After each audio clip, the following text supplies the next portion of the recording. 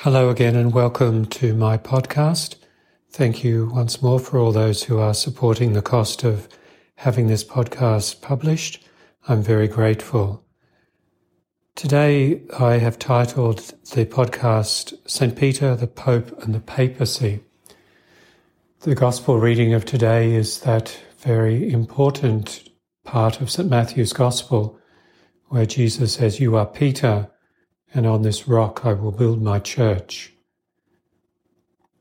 The current pontificate under Pope Francis is worrying and troublesome to many people, and sometimes confusing as well. So I've tried in this podcast to give us some of what the Church teaches about the office of the papacy and the person of the Pope himself. So I hope you find this helpful. In the second reading today from St. Paul, we hear these marvellous words, "Oh, the depth of the riches and the wisdom and the knowledge of God." It reminds us that God's ways are confounding, they are mysterious, and we cannot expect to understand what He is doing all the time. You see, God is not part of this world, although He is the creator of everything. God is totally superior to the world. And so therefore, we understand things in this world, but we cannot expect to understand God because He is totally other and superior.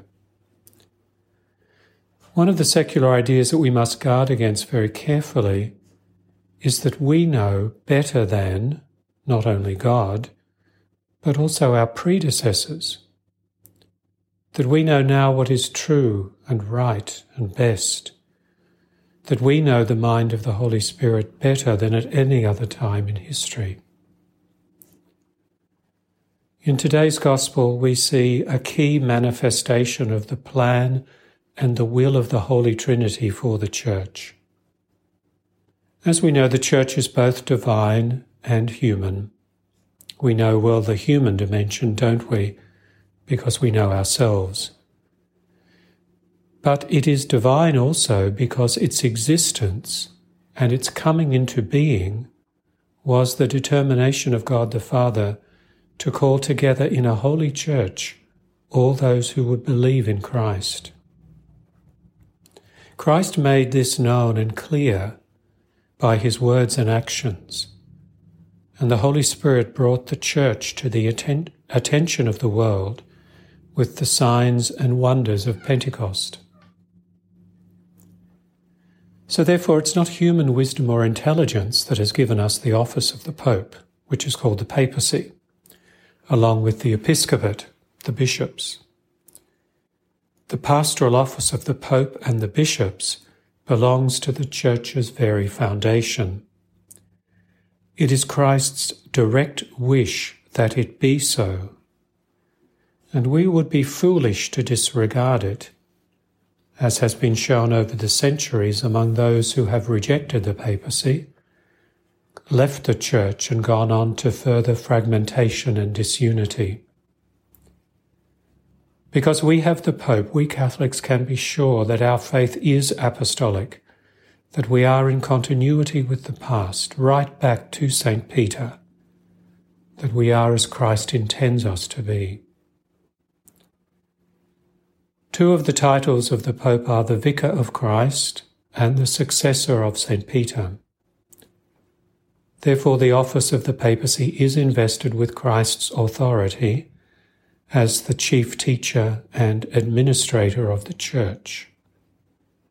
Through the papacy, we can say, heaven governs the Church on earth. There is, of course, the enduring office of the papacy, and then each of the 266 individuals who have been elected to be Bishop of Rome. Throughout the history of the Church, there have been saintly popes and immoral ones who shone for their leadership and service, and others whose reigns were unremarkable. A distinction exists between the person who occupies the office and the office of the papacy. It's not a separation, but a distinction. And here we approach again, as we do in the lives of the members of the Church, that the Church is both human and divine. Christ gave his authority to his Church in the persons of the apostles, and he entrusted it to human beings who will at times fail and sin. To breathe divine life into the Church, he promised to send the Holy Spirit who would lead the Church into all truth, remind the Church of what he has taught us, and protect the Church from the assaults of the underworld, namely the devil and his demons. There have been popes who have spread, endorsed, or come close to heresy. Pope Honorius was condemned after his death at the Council of Constantinople in 680 for promoting heresy. There have been popes who have led gravely immoral lives, like Alexander VI, who died in 1503 and had many illegitimate children. Vatican Council I from 1869 to 1870 carefully defined the infallible nature of papal teaching. It can only be in the area of faith and morals. It must be consistent with Holy Scripture and what has been the tradition of the Church. It must be formally proclaimed and be clearly designated as an exercise of the papal teaching issued infallibly. In this way, the task given to Peter and his successors is protected and guided by the Holy Spirit, who will not allow the Church to fall into error. So there is a hierarchy of papal teachings, descending from the infallible to the ordinary.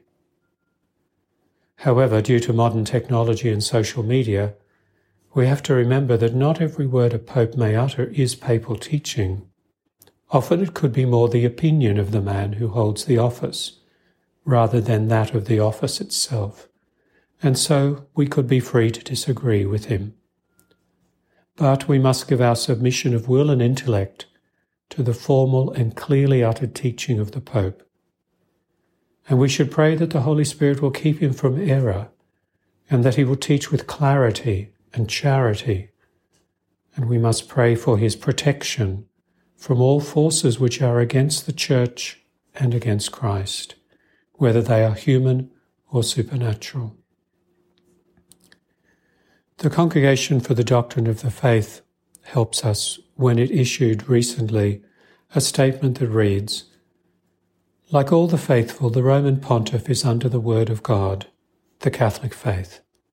He does not decide according to his own will, but gives voice to the will of the Lord, who speaks to man in the Scripture lived and interpreted by tradition." In other words, the papacy has the limits set by divine law and the Church's inviolable divine constitution contained in Revelation. In conclusion, we pray in the collect of today's Mass that we might love what God commands and desire what he promises. That covers all our lives as we seek God's will, not seeking what the world wants nor what we ourselves desire. It also includes the design that Christ has for the Church. Some seem to think that Christ got it wrong and the Church has to change. Relying on what we hear in the Gospel today, we know that Christ has left no doubt about his intentions. Let us live our lives as humble and faithful members of Christ's Church, so that in all things our hearts may be fixed on heaven, where true gladness is found. Laudetur Jesus Christus.